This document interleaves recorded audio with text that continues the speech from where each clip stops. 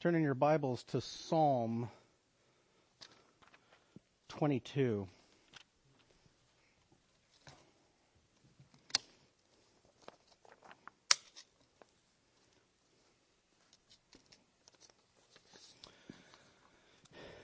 And just a reminder that there will be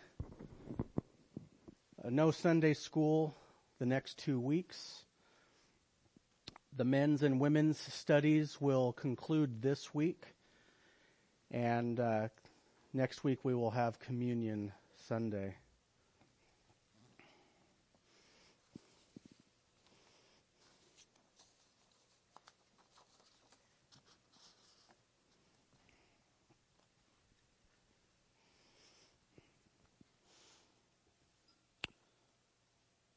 In the month of December, we look at passages that teach us about the incarnation of the Lord Jesus Christ.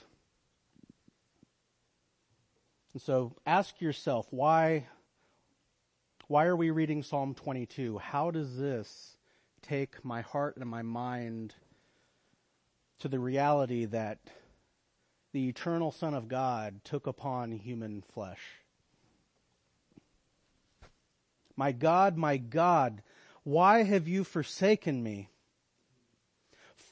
Far from my deliverance are the words of my groaning. O my God, I cry by day, but you do not answer, and by night, but I have no rest. Yet you are holy. O you who are enthroned upon the praises of Israel, in you our fathers trusted. They trusted and you delivered them. To you they cried out and were delivered. In you they trusted and were not disappointed. But I am a worm and not a man, a reproach of men and despised by the people. All who see me sneer at me. They separate with the lip, they wag the head, saying, commit yourself to the Lord. Let him deliver him. And they say that in a mocking tone. Let him rescue him because he delights in him. Yet you are he who brought me forth from the womb. You made me trust when upon my mother's breasts. Upon you I was cast from birth. You have been my God from my mother's womb. Be not far from me, for trouble is near. For there is none to help. Many bulls have surrounded me. Strong bulls of Bashan have encircled me. They open wide their mouth at me. As a ravening and roaring lion, I am poured out like water, and all my bones are out of joint. My heart is like wax. It is melted within me. My strength is dried up like a potsherd, and my tongue cleaves to my jaws. And you lay me in the dust of death, for dogs have surrounded me. A band of evildoers have encompassed me. They pierced my hands and my feet. I can count all my bones. They look, they stare at me. They divide my garments among them. And for my clothing, they cast lots.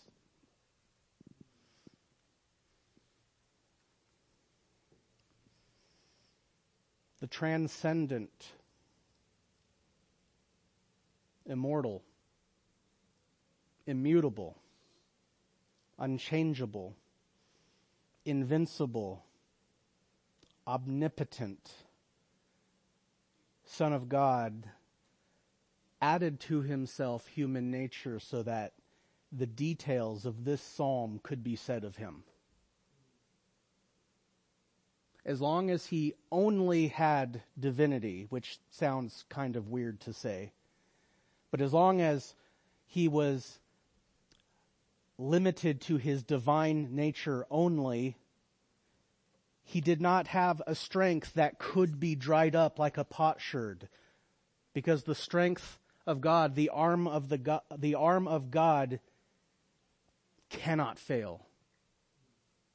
But if he acquired human strength, a human constitution, a human physiology, then he could have strength that would fail him. He could have a tongue that would cleave to the upper bridge of his mouth as he is utterly dehydrated and gasping for breath. He could have hands and feet that would be pierced. He would have clothes that would be cast for lots among those who were sneering at him. Such a condescension that the immortal, all-glorious Son of God undertook so that sinners like us could be shown grace. What love. Let's pray.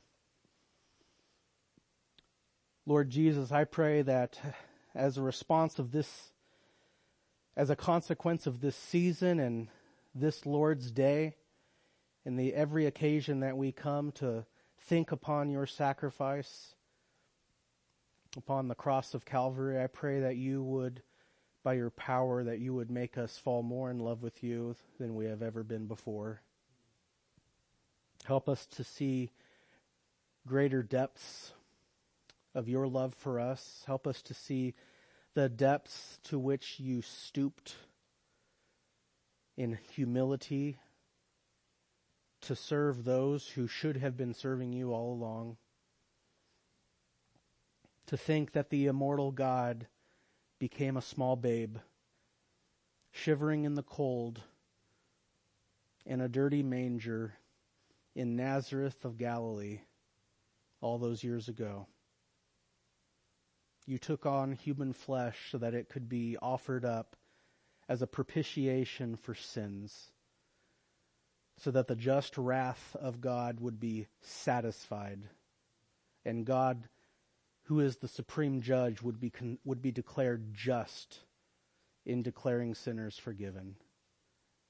How great this incredible gospel is. Amen.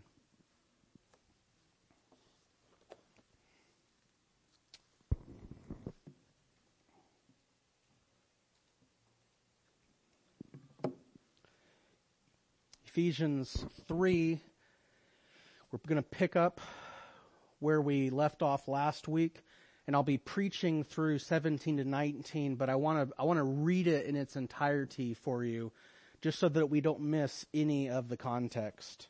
This is Paul's prayer.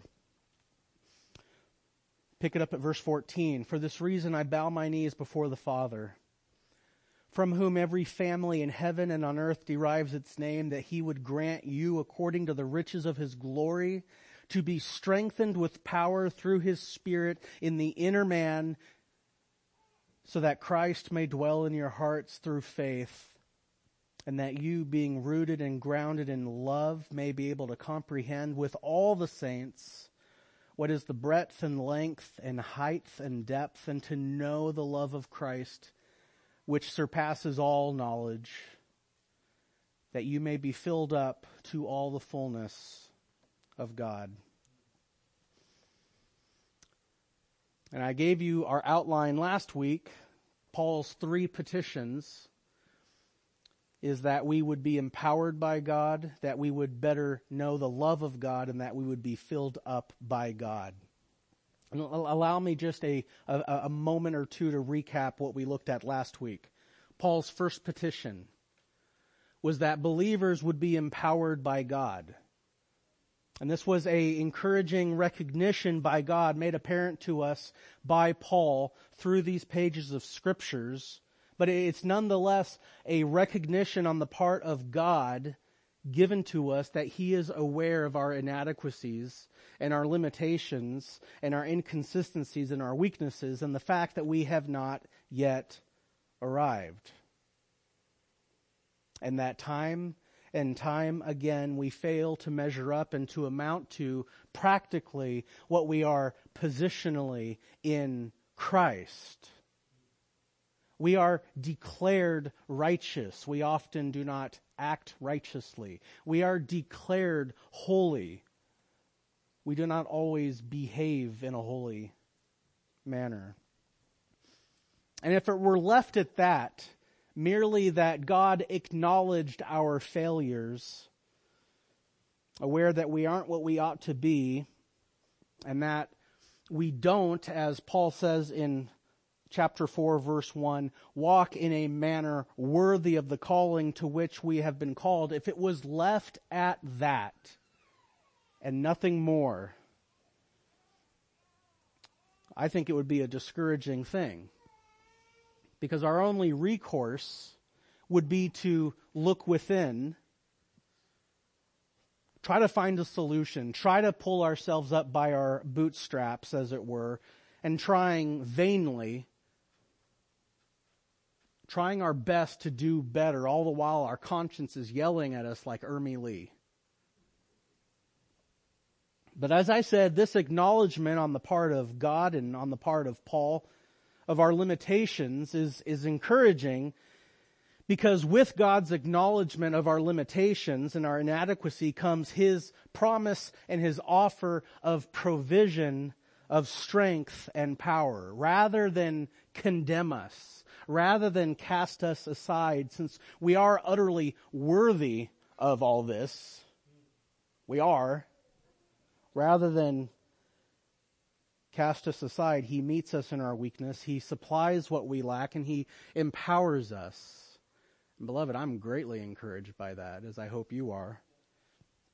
He empowers us to the end with the effect that the Lord Jesus Christ dwells and rules and reigns in our hearts and our minds and our wills, so that our lives would be a display of His rule and His power and His grace and His mercy and His glory, no matter what the external trappings of our circumstances are. No matter what temporary circumstances you find yourself in today, God empowers you so that you and so that the world would know Christ dwells in you.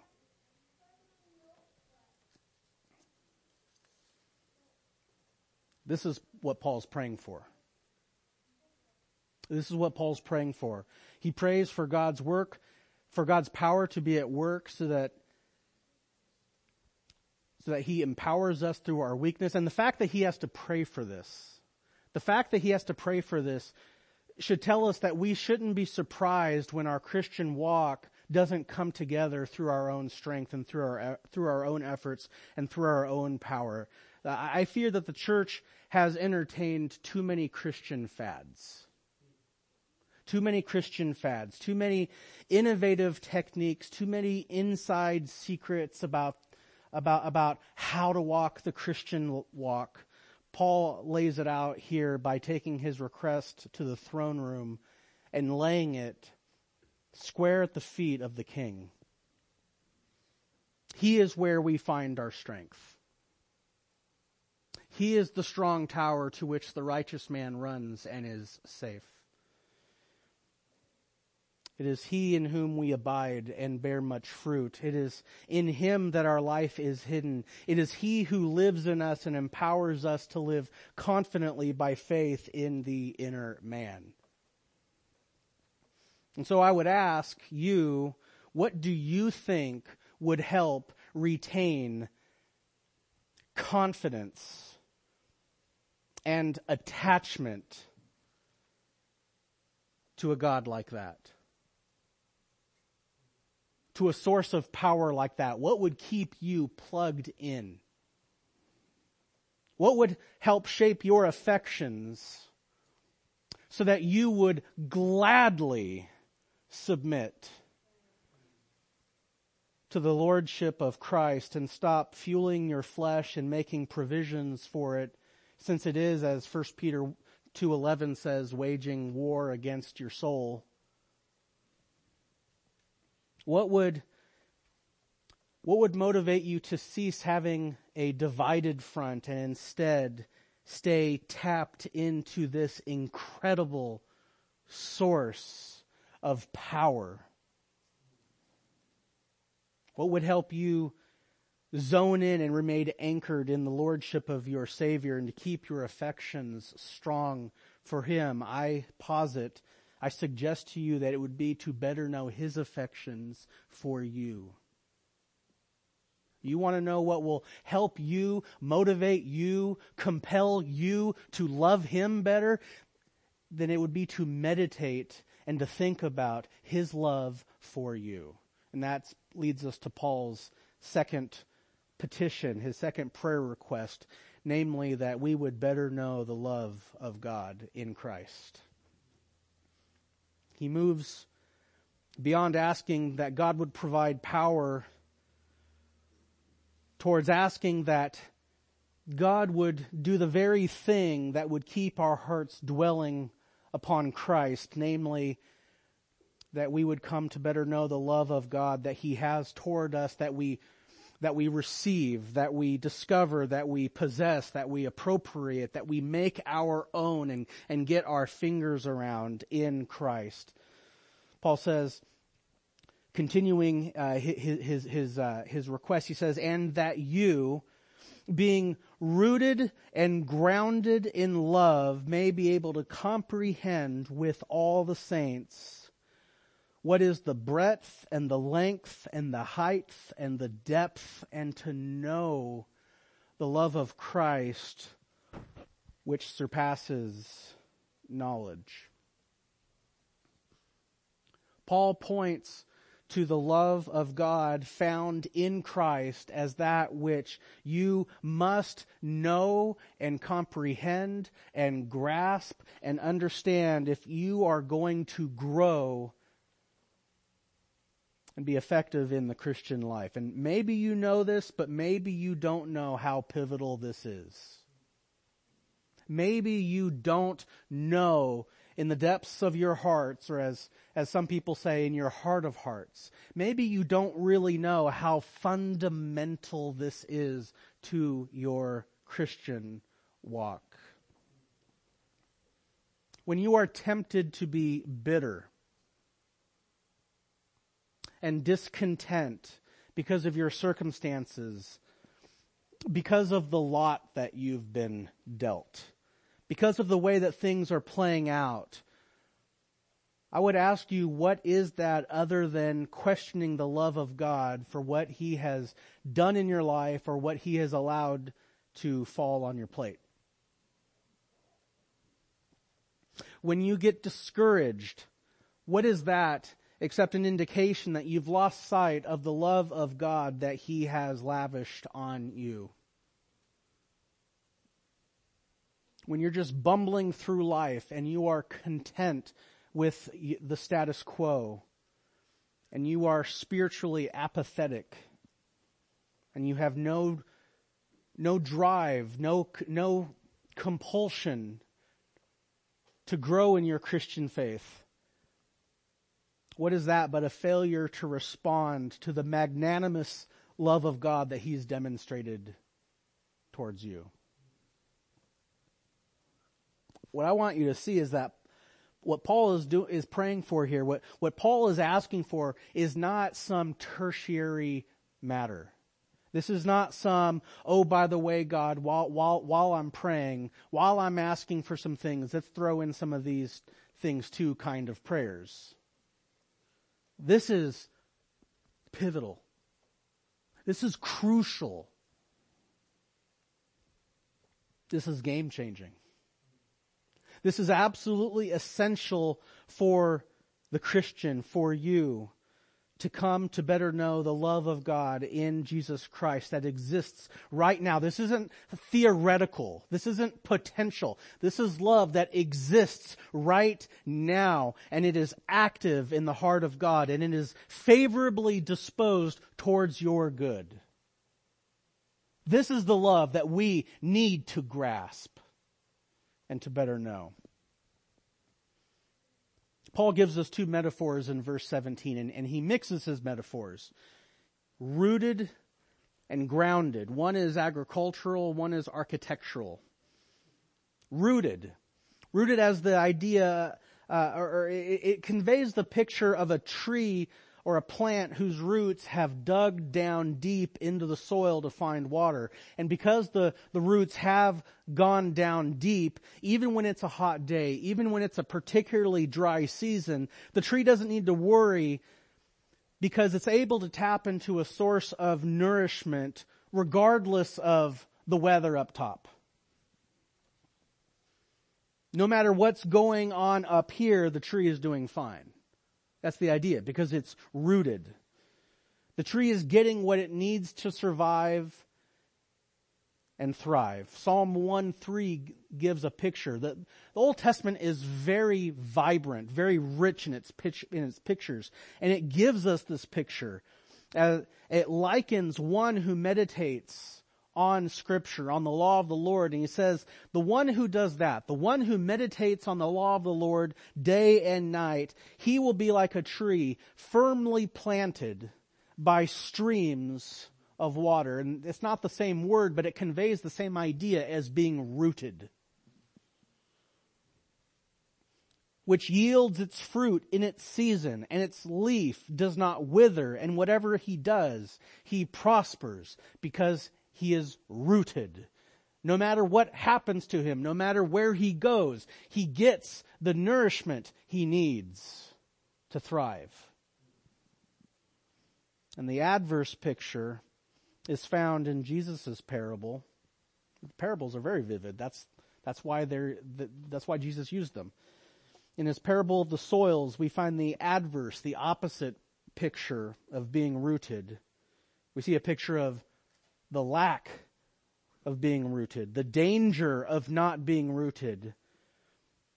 But when the sun came up, the plants were scorched and they withered. Who can tell me why?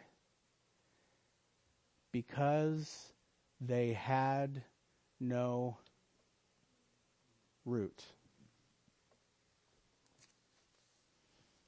Rooted. Be rooted in the love of Christ. Second metaphor Paul gives that he's pleading to become a reality to God is grounded. Now, rooted, as I said, is an agricultural word. Grounded is an architectural. And it has the idea of being firmly established, of being fixed, well-founded, or today we might say bolted down. You know, I used to like to make things. And back in the day, I would use duct tape and super glue. And there was nothing you can't fasten down with duct tape and super glue. But I came to find out that there are even things that duct tape and super glue cannot fasten well enough. So now I use flanges and brackets and nuts and bolts. Loctite. Praise the Lord. And so that's the idea. Something that has brackets and braces or flanges with nuts and bolts, fastening that thing down. That thing's not going anywhere. You can shake it. You can rattle it around. You can dangle it behind your truck on a cross-country road trip. It's not coming apart because it's fastened. It's grounded. And you've heard Jesus use this word. You've heard him use the Greek word for grounded when he said, everyone who hears these words of mine and acts on them may be compared to a wise man who built his house on the rock. And the rain fell and the floods came and the winds blew and slammed against that house. And yet it did not fall, for it had been, and the English says founded. It's the same word for grounded. It was grounded. It was fastened. It had its foundation on the rock. Matthew 7:24-25.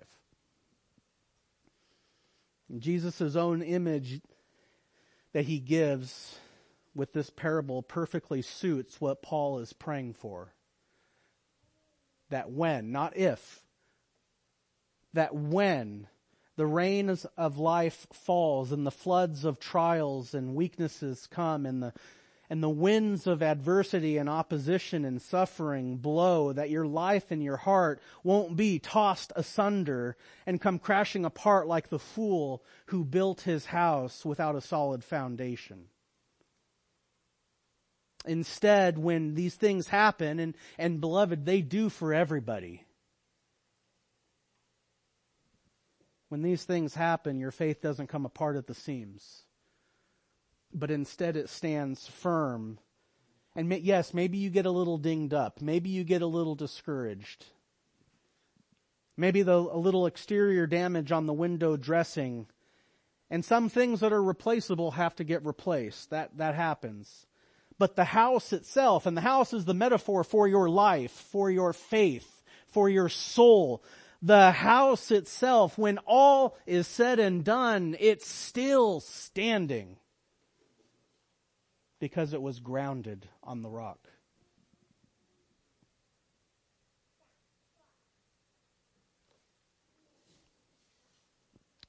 How we must be rooted and grounded in the love of Christ. I mean, do you get a sense for why this is so pivotal, why this is so crucial? This is not optional. This is not like an elective course for the Christian walk. This is essential. This is absolutely essential.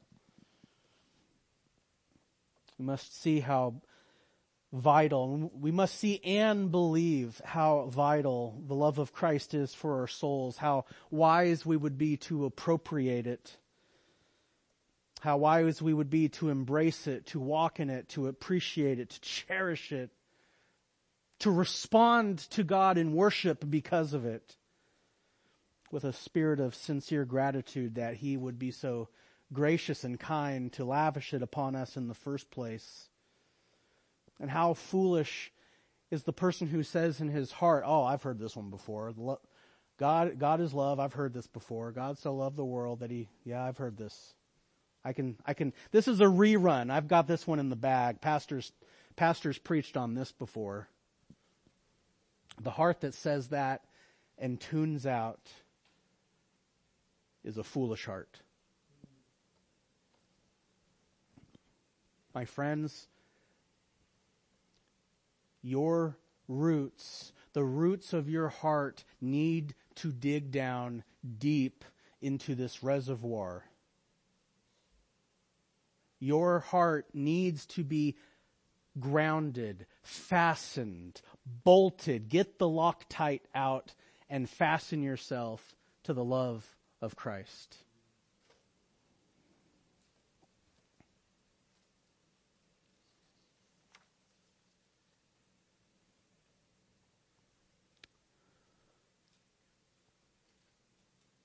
The Christian life is about letting objective truths guide us and govern our feelings, not the other way around. Too many people let their feelings be the gauge of truth.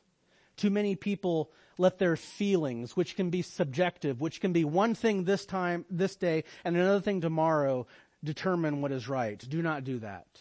We must not do that. And we must not, like Job's friends, determine that God only loves us, that we are only standing in the love of God, that we have only received the love of God, provided that life is peachy keen. And that the sun is out, which apparently is not often in Washington. And that things are going our way, and that our team is winning the game, and that the dogs are at bay, and that we have more friends than enemies, and the bills are being paid. Let us rather dig into the Word of God and not be static here. Do not be a bystander. Do not be in coasting gear right now. Let's dig into the Word of God to see what the Word of God says about the love of God in Christ, so that you can set your mind on it, so that you can meditate on it, so that we can be rooted and grounded in it.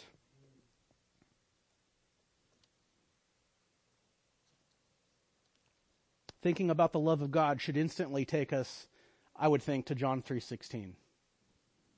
For God so loved the world that He gave. God's love is a giving love. He so loved the world that He gave His beloved Son, that whoever believes in Him shall not perish, but have everlasting life. This word for love, agape, means unconditional love, meaning that God wasn't waiting around for certain conditions to be met before He dished out His love. God wasn't waiting for for you to choose him first. God wasn't waiting for you to become a qualified recipient, or for you to get your life together, or to measure up, or to have anything that he wanted. God wasn't interested in what you could bring to the table when he chose to place his love on you, and when he chose to save you. And because he has put his love on you, you have eternal life. 1 John 4, 9 and 10 says this, "By this, the love of God was manifested in us, that God has sent his only begotten Son into the world so that we may live through him." You have life because God gave. And in this is love, not that we loved God, but that he loved us and sent his Son to be a propitiation for your sins. Because he put his love on you, you have life. Because God gave, you have. You have eternal life. You will never perish. Your sins are put away. The ledger has been wiped clean. Again, I say God's love is a giving love. It is a life-giving love. God's love is also a gracious and a merciful love. I couldn't decide which one of those qualities I wanted to use, so I used both. I'm in the pulpit. I can do what I want. God's love is a gracious/merciful love. And really, do you really have to divide the two qualities? They go so well together. Romans 5, 7 and 8. "Hardly will one die for a righteous man, though perhaps for a good man some would dare even to die. But God demonstrates his love towards us in that while we were yet sinners," we weren't a righteous man. We certainly weren't a good man. "While we were yet sinners, Christ died for us."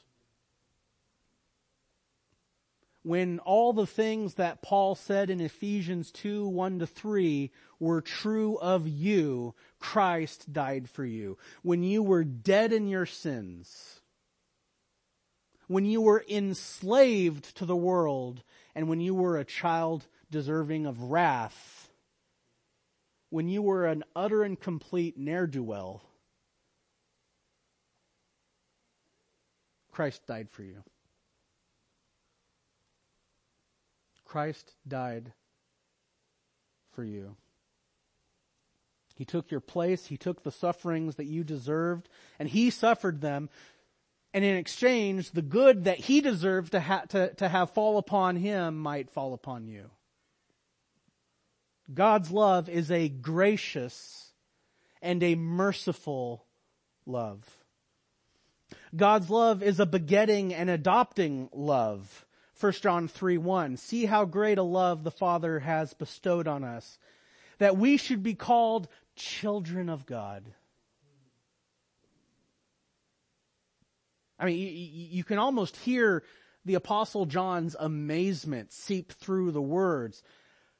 What amazing love. See how great a love the Father would have. That Aaron, that this scoundrel, that someone who's had the thoughts that he's had, someone who's coveted after, someone who's a coveter and an idolater like Aaron, that Aaron would be called a child of God. That's amazing love. How great a love is that?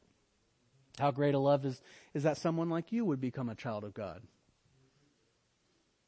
It is a begetting, adopting love. And just as I alluded to Ephesians 2, 1-3, all the things that we get in Ephesians 2, 4 and following, newness in life, and being exalted in Christ, and being seated in the heavenly places in Christ, and being seated as a prince. And as someone, chapter 2, verse 11, as someone who was far off, we have been brought near. Because you're a child of God. Because God has begotten you. He has made you his.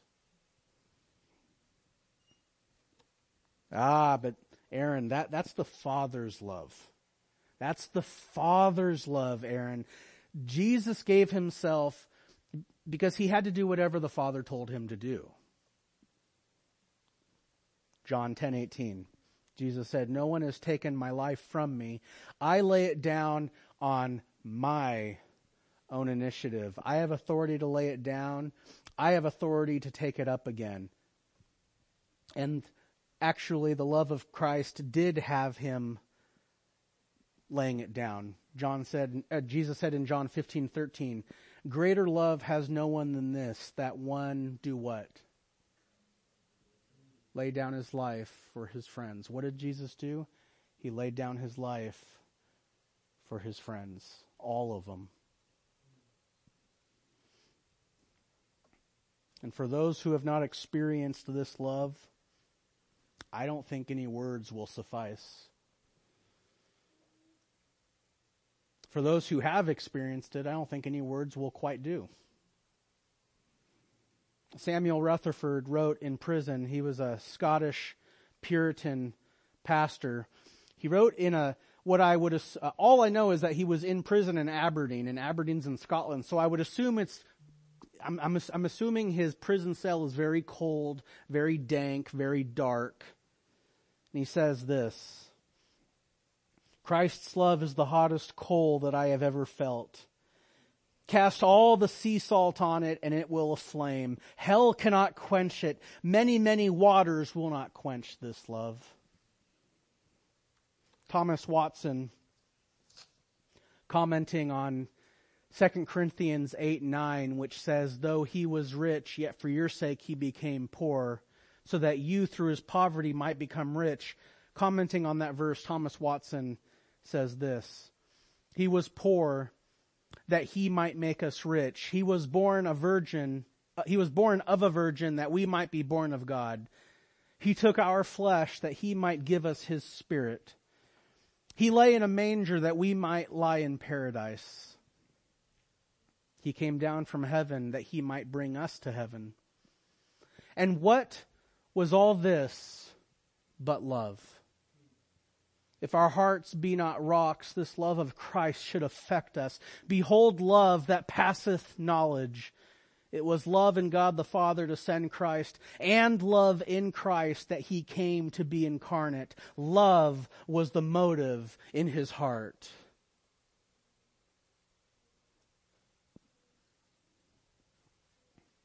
The love of God in Christ for you is greater than you will ever know. Greater than you can ever know. David said in Psalm 139, 17 and 18 that if all God's thoughts towards him, that they were so vast, they were so innumerable, so large, that if they were all to be counted, they would outnumber the sand. And that means something coming from a man who lives in the Middle East. Frederick M. Lehman wrote at the beginning of the 20th century, "The love of God is greater far than tongue or pen can ever tell. It goes beyond the highest star and reaches to the lowest hell.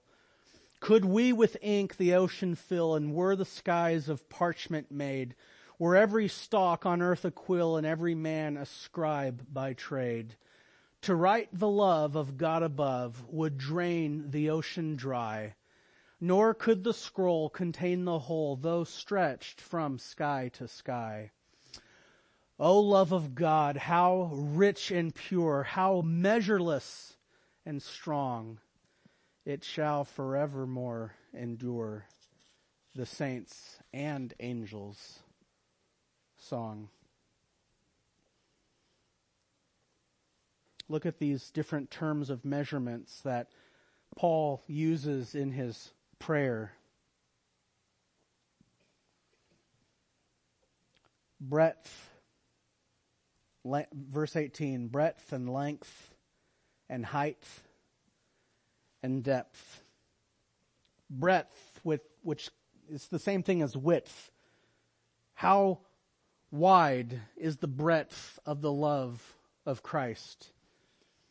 It is wide enough, it is great enough to embrace the entire world. It is a love that said Israel is not enough. The light of Christ will save men of every tongue and every tribe and every nation. The length, how long is the love of Christ?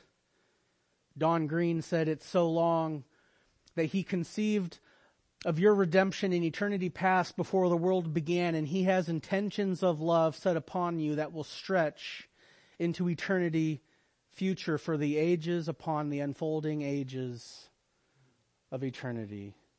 1,000,000,000 billion trillion years from now, you will be discovering new facets, new sides, new details, new corners of the love that Jesus Christ has had for you for millennia past. Spurgeon said this: "It is so long, the love of Christ, it is so long that your old age cannot wear it out.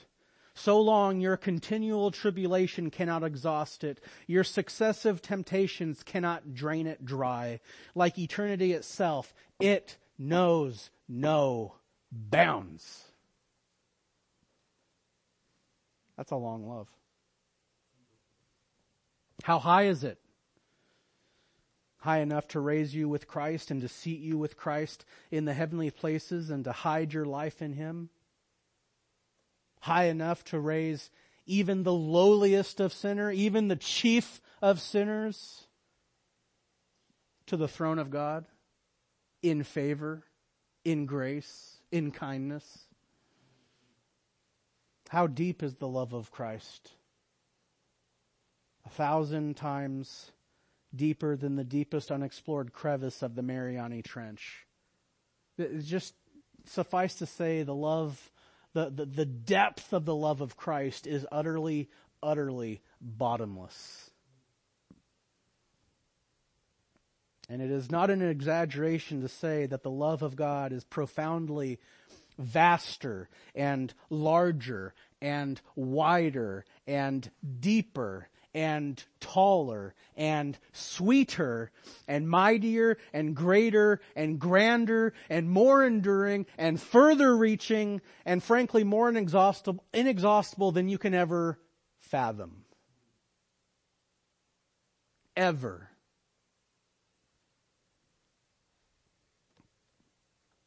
No wonder Paul describes it as a love that surpasses understanding. You will never, ever, ever, ever learn the whole of it. And how dare anyone think they have a PhD, that they have a degree on the love of Christ, and that they know all there is to know, and they don't need to know anymore. How foolish. How reprehensible.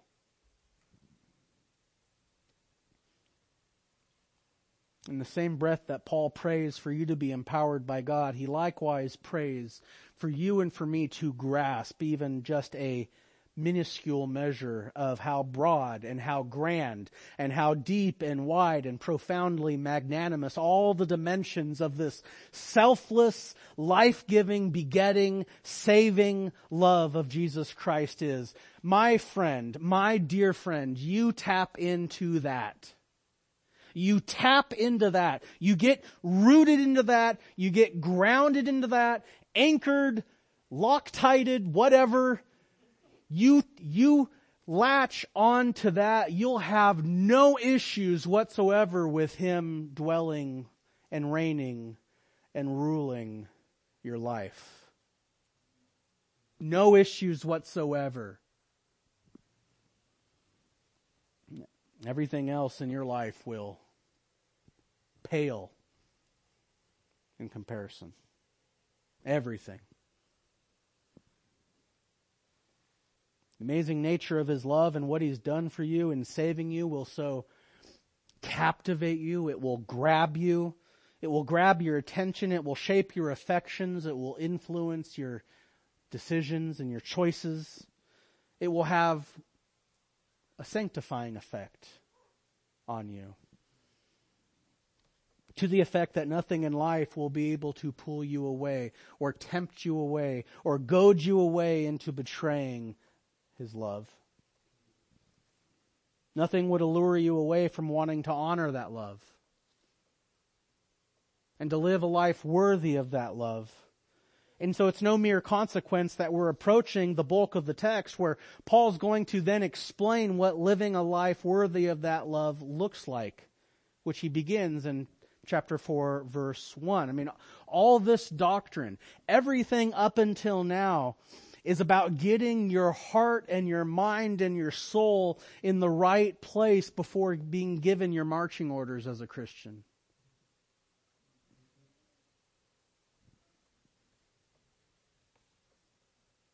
But we have one more point this morning. Paul's third prayer request. His third petition, that we would be filled up by God. Filled up by God. Second half of verse 19. And that you may be filled up to all the fullness of God. Now, let me ask you a question. How do you know that a redneck has found something really good at the buffet?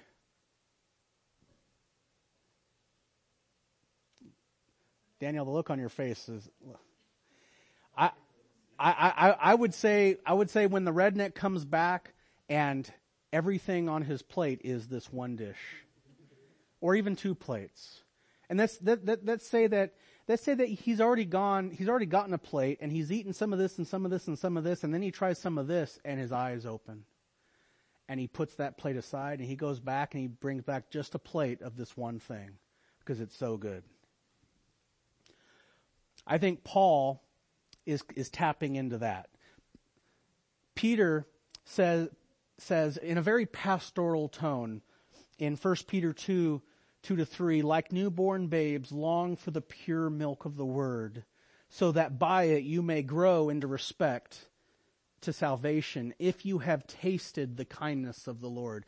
And I think this pastoral exhortation is what Paul is tapping into in his desire to see God's goodness and God's grace and God's truth be tasted in our lives, and for us to see how good it is, and that we would cling on to it, that we would latch on to it like a newborn babe is latching on to the end of a bottle. That we have tasted that the kindness, that the fullness of God is good, and we want more.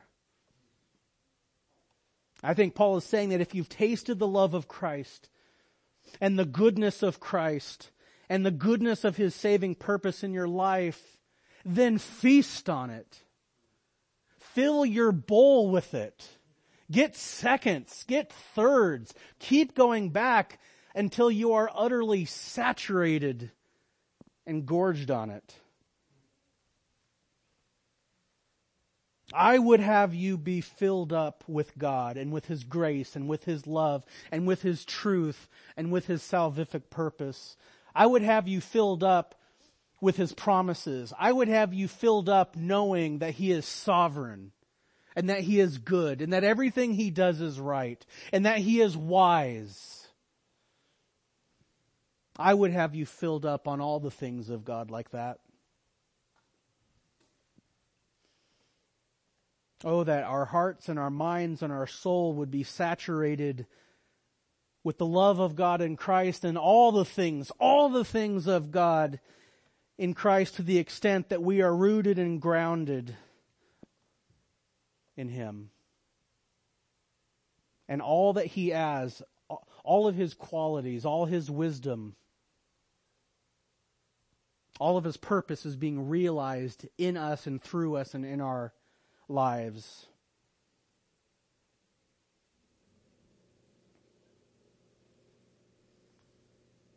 That would be an incredible state for us to be in, don't you think? knowing you stand in eternal purpose, in the eternal purpose of God, gives you peace. Putting your hands towards the good works that you know God has prepared for you to do gives you drive. Oh, that we would lap up all of this rich biblical truth so that we would be completely and utterly full of it, and that it would permeate everything we did, everything we said, everything we thought and put our mind to. And that is precisely what I think Paul is praying for when he says that, when he's asking that the fullness of God would fill us up. Someone emailed me this week and asked me what my vision for the church is. And there's a number of pastors who have answered a question like that, and they'll say something like, we want to reach a certain number by so many years. By 10 years, we'd like to plant a daughter church, and those are good. Those are good things to want. I think if we were to ask Paul what his vision for the church, what it would be these three things that he's praying for. And so that's my vision for our church. This is my vision for you. That we would be a people who stop looking into ourselves and pulling ourselves up by our bootstraps and relying on our old strength, and instead would be resting in Him and be empowered in Him and know everything that we are in Him and dedicate our lives to living those things out. That we would be empowered by Him, that we would set our hearts to study His love for us, that we would be enraptured by His love for us, and that everything that God is would permeate through us while we're here at church, while we're at home, while we're at work, wherever you are, that the fullness of God, that His qualities would just seep out of you. That's my vision. That's my prayer. Let's pray. Lord Jesus, help us to rest in the strength that you provide. Help us to not be like Peter, who thinks he had everything he needed within himself and who boasted that he would never fall away. Help us to decrease so that you can increase.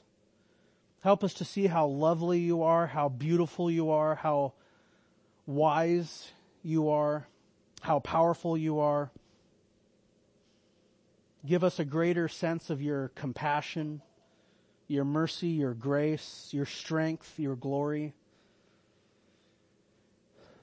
Lord, help us to fall more in love with you. Let that be a reality that happens by the power of your Spirit this week. May we be a church, may we be a people that are fully and completely and shamelessly enraptured by you. Amen.